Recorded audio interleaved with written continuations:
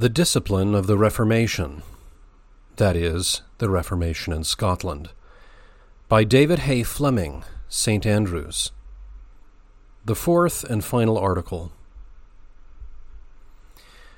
Dr. Cumming of London, in the preface of his edition of the Book of Common Order, says, quote, "A liturgy was generally preferred by the Scotch clergy and laity at the Reformation." Quote, "The Scotch Church never objected to a written liturgy in her public worship, provided that there was room left in the service for extemporaneous prayer." End quote. And that the first and second books of discipline, quote, "enjoin its use," end quote. But the second book of discipline, so far from enjoining it, does not even refer to it. And though the first book of discipline expressly approves it, still it does not prescribe it. In support of his statement, he gives these three references to the first book of discipline: Chapter 2, Section 2, Chapter 4, Section 14, Chapter 11, Section 3. Now, the first of these merely proves that the Order of Geneva was used in some of our churches so early as 1560, and that it is sufficient to instruct the diligent reader how both the sacraments may be rightly ministered. The second only explains that where no ministers can be had presently, the most apt men that can distinctly read the common prayers in the Scriptures must be appointed to exercise both themselves and the Church. And his third and last reference only proves that the Catechism was bound up in the Book of our Common Order. No doubt the General Assembly in 1562 concluded, quote, "that one uniform order shall be taken or kept in ministration of the sacraments and solemnization of marriages and burial of the dead, according to the Kirk Book of Geneva." End quote. But this does not prove that the book was used as a liturgy. Indeed, as regards the burial of the dead, the liberty given to the minister, if he be present and required to go to the church, if it be not far off, to make some comfortable exhortation to the people touching death and the resurrection, after the corpse is laid in the grave, does not seem to have been embraced in Geneva any more than in Scotland. And though the General Assembly in 1564 ordained, quote, "that every minister, exhorter, and reader shall have one of the psalm books printed in Edinburgh, and use the other contained therein in prayers, marriage, and ministration of the sacraments," end quote, this clearly does not prove that, quote, "every minister shall use the order contained therein in prayers, marriage, and ministration of the sacraments," end quote, as Dr. Cumming forces it to prove by this garbled version which he gives on his title page. For, as Calderwood, after recording the act, acutely adds, quote, "this must be understood respective, for none but ministers by the Book of Discipline might minister the sacraments," end quote. Calderwood says that, quote, "none are tied to the prayers of that book, but the prayers are set down as samplers," end quote. Bailey says, quote, "the Warner is here also mistaken in his belief that ever the Church of Scotland had any liturgy, they had and have still some forms for help and direction, by no tie ever in any of them by law or practice," end quote. The book itself proves that it was never intended for a liturgy. Dr. Cumming himself observes, quote, "that it presents at once liberty and assistance, or in such like words is appended to many of its forms," end quote. At the end of the account of the public service of the Sabbath, this intimation is subjoined, quote, "it shall not be necessary for the minister daily to repeat all these things before mentioned, but, beginning with some manner of confession, to proceed to the sermon, which being ended he either useth the prayer for all estates before mentioned, or else prayeth as the Spirit of God shall move his heart, framing the same according to the time and matter which he hath entreated of." End quote. Again, at the end of the order of excommunication and of public repentance, it is stated that, quote, "This order may be enlarged or contracted as the wisdom of the discreet minister shall think expedient. For we rather show the way to the ignorant than prescribe order to the learned." End quote. The Order of Geneva was composed by Knox, Whittingham, Fox, Gilby, and T. Cole, and obtained its name from the circumstance of its having been first used by the English Church at Geneva. It must not be confounded with the Order of the Genevan Church, which was used by the Church at Geneva, of which Calvin was minister. The Order of Geneva was called in Scotland the Book of Common Order, and is sometimes called Knox's Liturgy. The form and order of election and admission of superintendents, the order of excommunication and of public repentance, wholly composed by Knox, the treatise of fasting, chiefly composed by Knox, and some prayers, which were penned by occasion of troublesome times, were afterwards inserted. Our frequent quotations from the order of excommunication and of public repentance render these remarks necessary.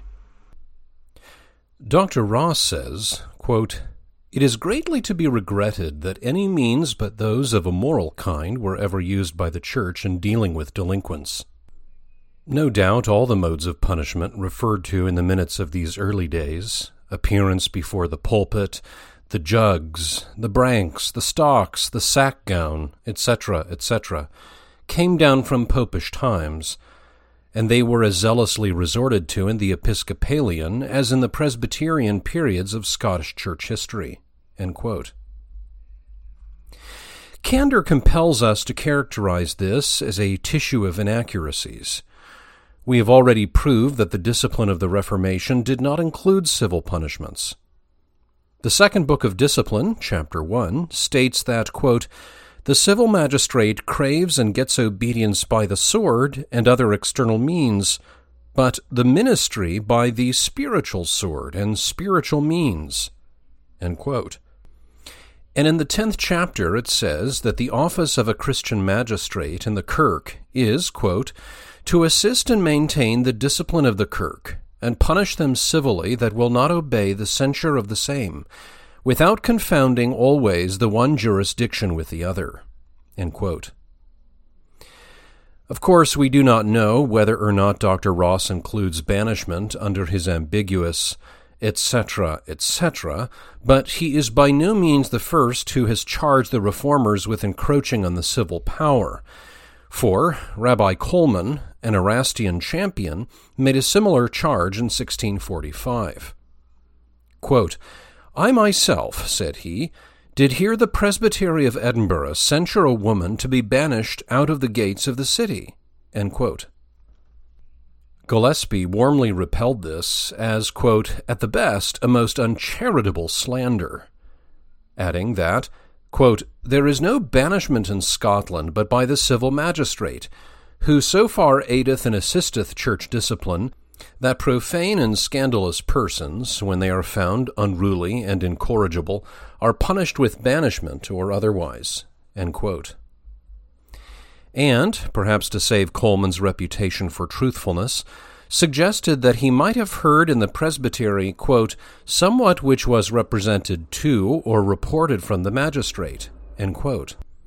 As for the jugs, Bailey, in his answer to Bishop Maxwell, says, quote, "What you bring of pecuniary mulcts, imprisonments, banishments, jogs, cutting of hair, and such like, it becomes neither you to charge, nor us to be charged with any such matters." No church assembly in Scotland assumes the least degree of power to inflict the smallest civil punishment upon any person. The General Assembly itself hath no power to fine any creature so much as in one groat. It is true, the laws of the land appoint pecuniary mulcts, imprisonment, jogs, pillories, and banishment for some odious crimes, and the power of putting these laws in execution is placed by the Parliament in the hands of the inferior magistrates in boroughs or shires, or of others to whom the council table gives a special commission for that end. Ordinarily, some of these civil persons are ruling elders and sit with the eldership. So, when the eldership have cognosed upon the scandal alone of criminal persons and have used their spiritual censures only to bring the party to repentance, some of the ruling elders, by virtue of their civil office or commission, will impose a mulct, or send to prison, or stocks, or banish out of the bounds of some little circuit, according as the act of Parliament or Council do appoint it. But that the eldership should employ its ecclesiastic and spiritual power for any such end, none of us do defend. That either in Scotland or anywhere else in the world, the hair of any person is commanded to be cut by any church judicatory for disgrace and punishment is, as I take it, but a foolish fable. That any person truly penitent is threatened in Scotland with church censures for non-payment of moneys is in the former category of calumnies." End quote. When Bailey wrote this, he had the historical collections of Calderwood in his possession. If Dr. Ross had said that appearance before the pulpit and the sack gown came down from the times of the primitive church, he would have been nearer the truth than in saying they came down from popish times. But where did his own pulpit gown come from? As for his apologetic comparison between Presbyterian and prelatic discipline, we emphatically deny that they were the same either in strictness, impartiality, or mode of execution. Gillespie, in speaking of the Presbyterian discipline, says, quote, "I dare say divers thousands have been kept off from the sacrament in Scotland as unworthy to be admitted.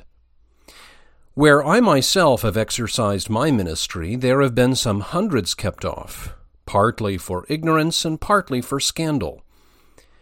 The order of the Church of Scotland and the acts of general assemblies are for keeping off all scandalous persons, which every godly and faithful minister doth conscientiously and effectually endeavor." End quote.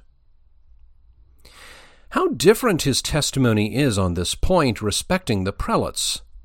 Quote, "There was both rules and practice in the Church of Scotland for debarring ignorant and scandalous persons from the sacrament before he, that is, Colman, was born, though all was put out of course under the prelates," end quote, who, quote, "were above 30 years standing," end quote. But let us contrast them a little more closely. Pastors were subject both in calling and conversation to the discipline of the kirk. On the other hand, prelates exempted themselves in respect of their episcopal administration, and as they were prelates, from all censure and scorned to submit themselves to any ecclesiastical judicature, pretending that the sole power of proceeding belonged to them by virtue of their place and office. Again, the Presbyterians not only did not require the magistrate to punish criminals if he were not convinced that they were guilty, but, though in ecclesiastical matters they allowed no appeal to go higher than the General Assembly, yet in case of wrong being done by the ecclesiastical courts, they allowed complaints to be made to the king and Parliament, who might interpose their authority and cause a due proceeding. While prelates had themselves power to confine, imprison, etc. In the High Commission, ecclesiastical and temporal men were joined together, both armed with the same power, in judging and punishing. Ecclesiastical men therein had power of fining, confining, warding, etc., and the temporal men had power of excommunication, suspension, deprivation, etc. All sat there as the king's commissioners, and, eo nomine, exercised this jurisdiction, temporal men taking hold of the keys, and ecclesiastical men taking hold of the civil sword, which was neither right, regular, nor allowable. And again, the pastor sat, quote, with his brethren in session, presbytery, and assembly, administering the holy discipline holily, that is, in sincerity and faithfulness, without prejudice or partiality, and never ceasing till the scandal be removed, the kirk be purged, and the offender, if it be possible, be won unto God. And all this, as being Christ's own work, he doth with Christ's own weapons, that is, with the spiritual sword of the Word, which is mighty through God to subdue everything exalting itself against God, and to bring sinners to repentance." End quote. Whereas the prelate passed small offenses without any censure, and treated greater sins so partially that the greatest sinners escaped uncensured, or so superficially that boldness in sin was encouraged rather than repentance. He swayed the course of discipline as best pleased him. Quote, "Processes begun for trying of slanders, if the party, never so wicked, have argument of wait for my lord, or his receiver are incontinently, by the word of his monarchical authority, stricken dead. Hereby it cometh to pass that where prelates rule, sin reigneth, and the nearer the bishop's wings, the greater liberty for sin, as is seen in their own houses and trains. And for this reason is it that both atheists and papists like the episcopal discipline better than the pastoral, which they call strait-laced, because it troubleth their corruption, whereas the other layeth the reins upon their necks. And if the prelate happen to proceed against offenders, his discipline consists not so much in spiritual censure as in worldly power and civil punishment, as fining, confining, and prisoning, etc., which have no power to work upon the consciences of sinners, to bring them to repentance, though this be what is sought by the preachers of the gospel and the chief end of kirk discipline." End quote. Quote, "The prelates never durst, indeed, take upon them to suspend all scandalous persons from the sacrament. For if they had, it had been said unto most of them, Physician, cure thyself, besides the losing of many of their party." End quote. Moreover, the proceedings of the lordly prelate, quote, "in ecclesiastical censures, came neither from Christ, nor from the purest antiquity, but from the Pope's canon law. What then hath presbytery to do with prelacy?" End quote. Under popery and prelacy, quote, "all church discipline degenerated into tyranny." End quote. Quote, "The prelates did presume to make law binding the conscience, even in things indifferent, and did persecute, imprison, fine, depose, excommunicate men for certain rites and ceremonies acknowledged by themselves to be indifferent, setting aside the will and authority of the lawmakers. This the presbyterial government abhorreth. They did excommunicate for money matters, for trifles, which the presbyterial government condemneth. The prelates and their high commission court did assume potestatem utriusque gladii, the power both of the temporal and civil sword. The presbyterial government meddleth with no civil nor temporal punishments." End quote. Again, if we turn to the last period of prelatical domination over the Church of Scotland, we find in that, quote, "diocesan Erastian prelacy, underpropped by blood and perjury, headed by a civil papacy, embracing in its bosom all foul errors," end quote. The sword and keys were, quote, "made one, promiscuously used and put into the same hands," end quote. As for the time of the Restoration, the same eminent authority says, quote, "What an inundation and deluge of debauchery and profanity of all sorts came into this nation pari passu with prelacy, and attended their wicked ejecting of a godly, faithful, conscientious ministry, to the number of 300 or 400, and filling their places with such a gang and set of men, as were for the generality the shame and scandal of the gospel, and guilty of most notorious profanity. All Scotland have such a sense, and hath so long smarted under the effects thereof, as neither this nor probably any succeeding age will blot out the remembrance and impression of the same." End quote. The same author, Principal Forester, refers to the efforts of the prelatists after the Revolution in getting, quote, "many profane, debauched wretches to withdraw from the inspection of the Lord's servants and from the deserved censures of their scandalous immoralities." End quote. It is not for a moment asserted that any church discipline can purify men and work in them the power of godliness, for that is the work of God by His Word and Spirit.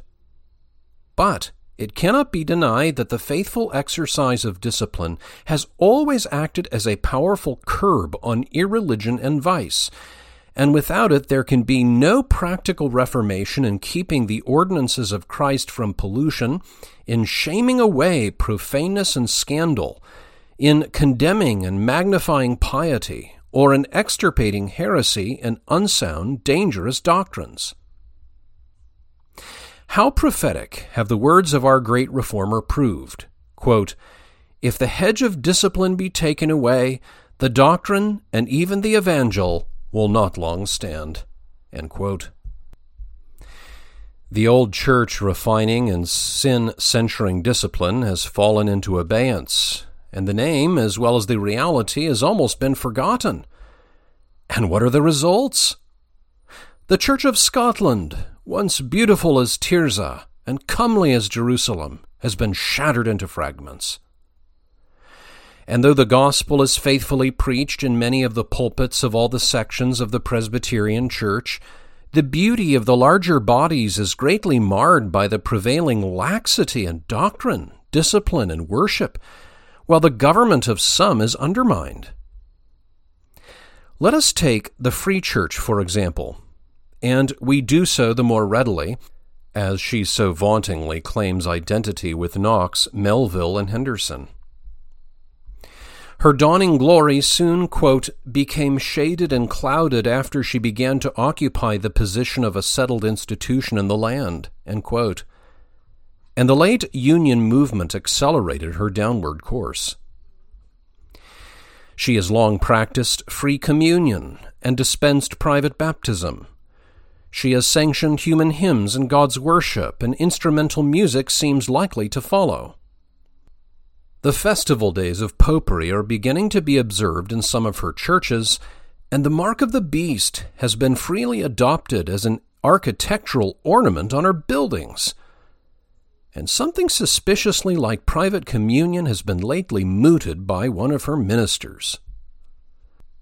Not only are the bastard Articles of Perth making way within her borders, but rationalism is openly sapping in her the very foundations of the Christian faith. For long her misfortune has been to be ruled by a little coterie of self-elected tyrannical men whose monopoly, if unchecked, threatens her ruin. She has made the humbling confession that her Supreme Court is incapable of judging fairly and calmly in cases of discipline, and is considering the advisability of appointing a committee to hear the cases appealed to the Assembly.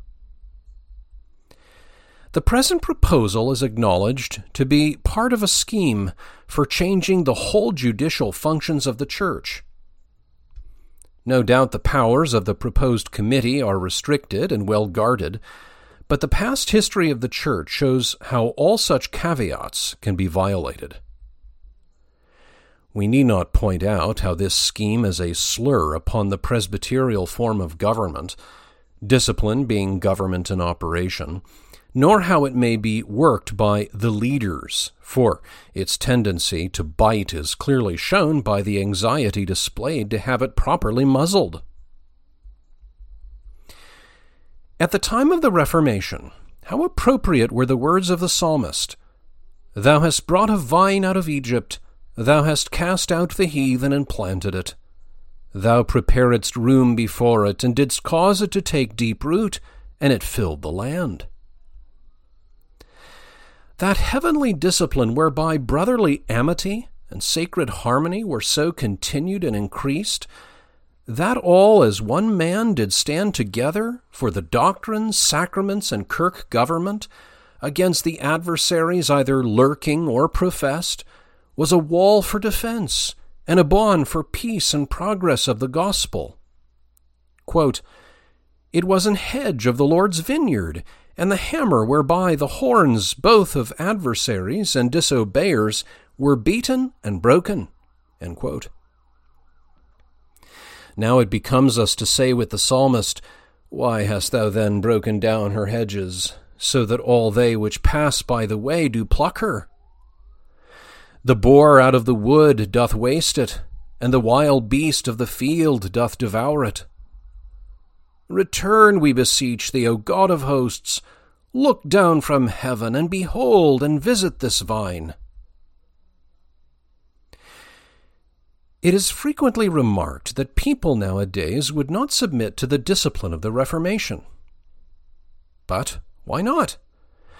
Will Christians of the present day not submit themselves to the strict rule of Christ's house? No doubt the profane and the vicious would stoutly object, but the carnal heart has always been enmity against God. Quote, "Calvin was subjected to a sentence of banishment from the Senate of Geneva and exposed to a popular tumult before he could prevail on the citizens to submit to ecclesiastical discipline." End quote. And when Knox first proposed it in Scotland, it was derided as a devout imagination. And he was not the only preacher who was dreaded and hated by the licentious and profane for reproving their vices, for some of the ministers even suffered violence on that account. Carnal reason suggests that, quote, "Reformation must not grieve, but please. It must not break nor bruise, but heal and bind up. It must be an acceptable thing, not displeasing. It must be as the voice of harpers, harping with their harps, but not as the voice of many waters, or as the voice of great thunders. Thus would many heal the wound of the daughter of Sion slightly, and daub the wall with untempered mortar, and so far comply with the sinful humors and inclinations of men, as, in effect, to harden them in evil, and to strengthen their hands in their wickedness. Or at least, if men be moralized, then to trouble them no farther. Saith not the apostle, If I yet pleased men, I should not be the servant of Christ? So that either we must have a reformation displeasing to God or displeasing to men. It is not the right reformation which is displeasing to a Tobiah, to a Sanballat, to a Demetrius, to the earthly minded, to the self-seeking politicians, to the carnal and profane. It is but the old enmity between the seed of the woman and the seed of the serpent. Genesis 3:15. Nay, what if reformation be displeasing to good men, in so far as they are unregenerate, carnal, earthly, proud, unmortified? For who can say, I have made my heart clean, I am pure from my sin? Proverbs 29. The divisions of the Church are a great hindrance to the revival of the discipline of the Reformation. Still, the churches could do much to restore its exercise. These divisions cannot excuse the want of it, more especially since they were mainly caused by its relaxation. The abounding iniquity and fearful apostasy of the present day call loudly for its revival. Thus saith the Lord, Stand ye in the ways, and see, and ask for the old paths, where is the good way, and walk therein, and ye shall find rest for your souls. But they said, We will not walk therein. Dr. Ross says that, quote, the leaders both of the First and Second Reformation in Scotland did not attempt to legislate for all time as to the methods to be employed for securing the great ends they wished to bring about. It is distinctly laid down in the second book of Discipline that the assemblies of the church have power to abrogate and abolish all statutes and ordinances concerning ecclesiastical matters that are found noisome and unprofitable, and agree not with the time, the italics are his, or are abused by the people. There are sticklers for old forms and methods in the present day who would be considered sad laggards by the very men whom they profess so greatly to revere." End quote. It might be asked whether this taunt was thrown out to screen the defections of the Free Church, or to reproach the small Presbyterian bodies, who, keeping their garments clean, have faithfully testified for the whole covenanted work of Reformation. It is to be feared that the sentence quoted from the 7th chapter of the second book of Discipline is often quite misunderstood. It must be taken with the parallel passages in the Confession of 1560 and in the Westminster Confession.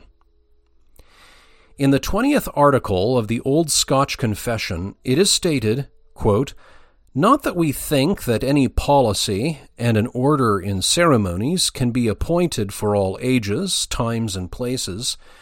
For as ceremonies, such as men have devised, are but temporal, so may and ought they to be changed, when they rather foster superstition than edify the church, using the same." End quote. Calderwood says, these, quote, "words are not so to be taken as if the Kirk had power to institute sacred rites, but only to make institutions of order and decency in the ministration of such rites and parts of divine service as the Lord had already instituted, as may be seen in the first book of Discipline, where in the heads of the policy of any Kirk they distinguish betwixt things necessary to be observed in every Kirk, and things variable to be ordered by every congregation, and allow every particular Kirk to have a particular policy of her own without prejudice of the common or general. As, for example, whether the congregation should assemble this or that day of the week, or how many days in the week, or if but once. In this or the like, every particular Kirk may appoint their own policy. The first book of Discipline was accommodated to the time in some points, and liberty was reserved to the posterity to establish a more perfect, as you may see in Mr. Knox, his history. That which was temporary may be discerned from that which they esteemed not to be alterable by some reason or respect alleged. And indeed, we may safely say that the whole was recommended to be perpetually observed except some few things, as the office of superintendents, exhorters, readers, and some other things whereunto they were forced, as they thought, through necessity. The policy of the Kirk being so defaced before in the time of Popery that it could not be perfectly repaired in haste." End quote. The Westminster Confession, Chapter 1, Section 6, says, quote, "There are some circumstances concerning the worship of God and government of the Church, common to human actions and societies, which are to be ordered by the light of nature and Christian prudence, according to the general rules of the Word, which are always to be observed." End quote. Gillespie says, quote, "There is nothing which any way pertaineth to the worship of God left to the determination of human laws, beside the mere circumstances, which neither have any holiness in them, forasmuch as they have no other use and praise in sacred than they have in civil things, nor yet were particularly determinable in Scripture, because they are infinite." End quote. These extracts show how much, or rather how little power, the Reformers believed the Church to have in making statutes and ordinances concerning ecclesiastical matters. End quote.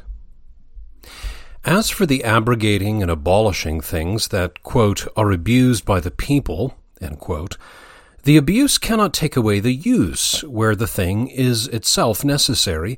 It is enough that they be purged from the abuse. For, has the Lord's Supper, the ordination of ministers, and other ordinances of the gospel not been perniciously abused? Quote, Yet who will say that things necessary, whether the necessity be that of command or that of the means or end, are to be taken away because of the abuse? End quote. Gillespie's argument is this, quote, All things and rites which have been notoriously abused to idolatry, if they be not such as either God or nature hath made to be of a necessary use, should be utterly abolished and purged away from divine worship, in such sort that they may not be accounted nor used by us as sacred things or rites pertaining to the same. End quote. Not only is the correction and punishment of offenders included among the things which are utterly necessary in the first book of discipline, 9th head, but in the 18th article of the Confession of 1560, quote, Ecclesiastical discipline, uprightly ministered as God's word prescribeth, whereby vice is repressed and virtue nourished, end quote, is given as one of the three notes whereby the true kirk is discerned from the false. It cannot be said of discipline, at least, that it is abused by the people, for they do not know what it is. And contrariwise, the very things which are abused by the people to superstition and idolatry are now thought to agree with the times. In the dying words of the noble Marquis of Argyll, the proto-martyr of the Covenant, quote, God hath laid engagements upon Scotland. We are tied by covenants to religion and Reformation. These that were then unborn are yet engaged, and in our baptism we are engaged to it. And it passeth the power of all the magistrates under heaven to absolve them from the wise oath of God. End quote. The national covenant binds us to continue in the discipline as well as in the doctrine of the true Reformed Church of Scotland. For this is the form of the oath, quote, promising and swearing by the great name of the Lord our God, that we shall continue in the obedience of the doctrine and discipline of this kirk, and shall defend the same according to our vocation and power all the days of our lives, under the pains contained in the law, and danger both of body and soul in the day of God's fearful judgment. End quote. Quote, and without all doubt, they who swear the oath meant by discipline that whole policy of the Church, which is contained in those books, that is, the 2 books of discipline.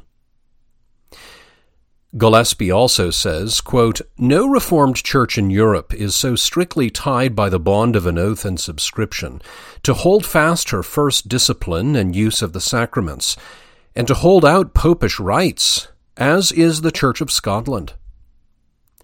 And who knoweth not that an oath doth always oblige and bind, when it is taken concerning things sure and possible, truly and without deceit, with deliberation and with judgment, justly for the glory of God and the good of our neighbor? What one of all those conditions was here wanting? Can we then say any less than a pope said before us, it is not safe that any person whatever should act contrary to his oath, unless it be such as, when kept, would lead to the loss of eternal salvation? O damnable impiety, which maketh so small account of the violation of the aforesaid oath, which hath as great power to bind us as that oath of the princes of Israel made to the Gibeonites had to bind their posterity, 2 Samuel 21, 1 and 2. For it was made by the whole incorporation of this land, and hath no term at which it may cease to bind. Nay, in some respects it bindeth more straitly than that oath of the princes of Israel. For first, that was made by the princes only, this by prince, pastors, and people. Second, that was made rashly, For the text showeth that they asked not counsel from the mouth of the Lord, this with most religious and due deliberation. Third, that was made to men, this to the great God. Fourth, that sworn but once, this once and again. End quote. Again, the Solemn League and Covenant binds us to endeavour, quote, the preservation of the Reformed religion in the Church of Scotland, in doctrine, worship, discipline, and government. The reformation of religion in the kingdoms of England and Ireland, in doctrine, worship, discipline, and government, according to the Word of God and the example of the best Reformed churches. And to, quote, endeavor to bring the churches of God in the three kingdoms to the nearest conjunction and uniformity in religion, confession of faith, form of church government, this means corrective government, directory for worship and catechizing, end quote. Quote, now, setting aside the circumstantials, there is not any substantial part of the uniformity according to the covenant which is not either expressly grounded upon the Word of God, or by necessary consequence drawn from it, and so no commandment of men, but of God. End quote. When the English Parliament ratified the Westminster Confession, they did not reject, but recommitted, quote, particulars and discipline, end quote. But as the Parliament was dissolved by Cromwell, the report of the committee was never returned. These particulars are said to have been the 30th and 31st chapters and the 4th section of the 20th chapter.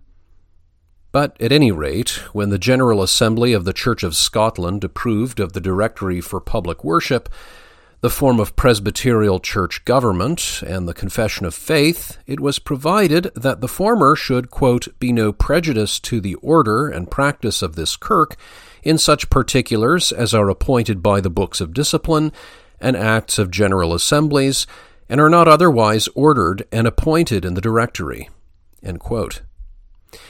The second was approved, February 10th, 1645, not only because they desired, quote, an uniformity in kirk government betwixt these kingdoms, but a solicitation to preserve, quote, the form of kirk government in this kingdom, according to the Word of God, books of discipline, acts of general assemblies, and national covenant, end quote.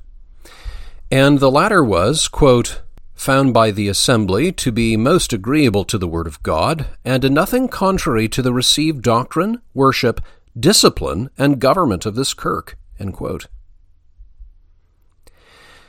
The first step of defection in Scotland from the covenanted work of Reformation, and that which led the way to its overthrow, was the public resolutions of church and state, which brought in the malignant party, first to the army, and then to the judicatories, quote, on making a superficial and counterfeit profession of repentance, end quote.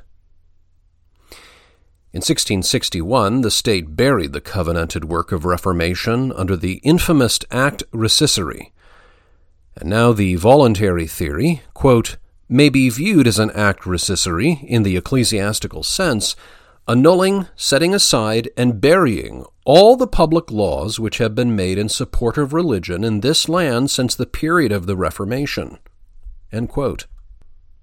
Quote, we are to this day an unhumbled and an unprepared people. There are among us both many cursed Achans and many sleeping Jonahs, but few wrestling Jacobs. Even the wise virgins are slumbering with the foolish. Matthew 25:5. Surely unless we be timely awakened and more deeply humbled, will God punish us yet 7 times. Leviticus 26:18, 21, 24, 28. More for our sins. And if he hath chastised us with whips, he will chastise us with scorpions. And he will yet give a further charge to the sword to avenge the quarrel of his covenant. Leviticus 26:25. End quote. Scotland is at last cursed with the re-erection of a popish hierarchy, while many of the watchmen in Sion are singing the siren song of toleration. Quote, O Scotland, Understand and turn again, or else as God lives, most terrible judgments are abiding thee." End quote. Note to listener: some references and citations were passed over for greater ease of listening. The listener is referred to the original to access them. This audio recording was read by Michael Ives. I hope you found it enlightening and edifying. Visit westportexperiment.com for more audio resources, and where I write about parish missions, the care of souls, and all things Reformed.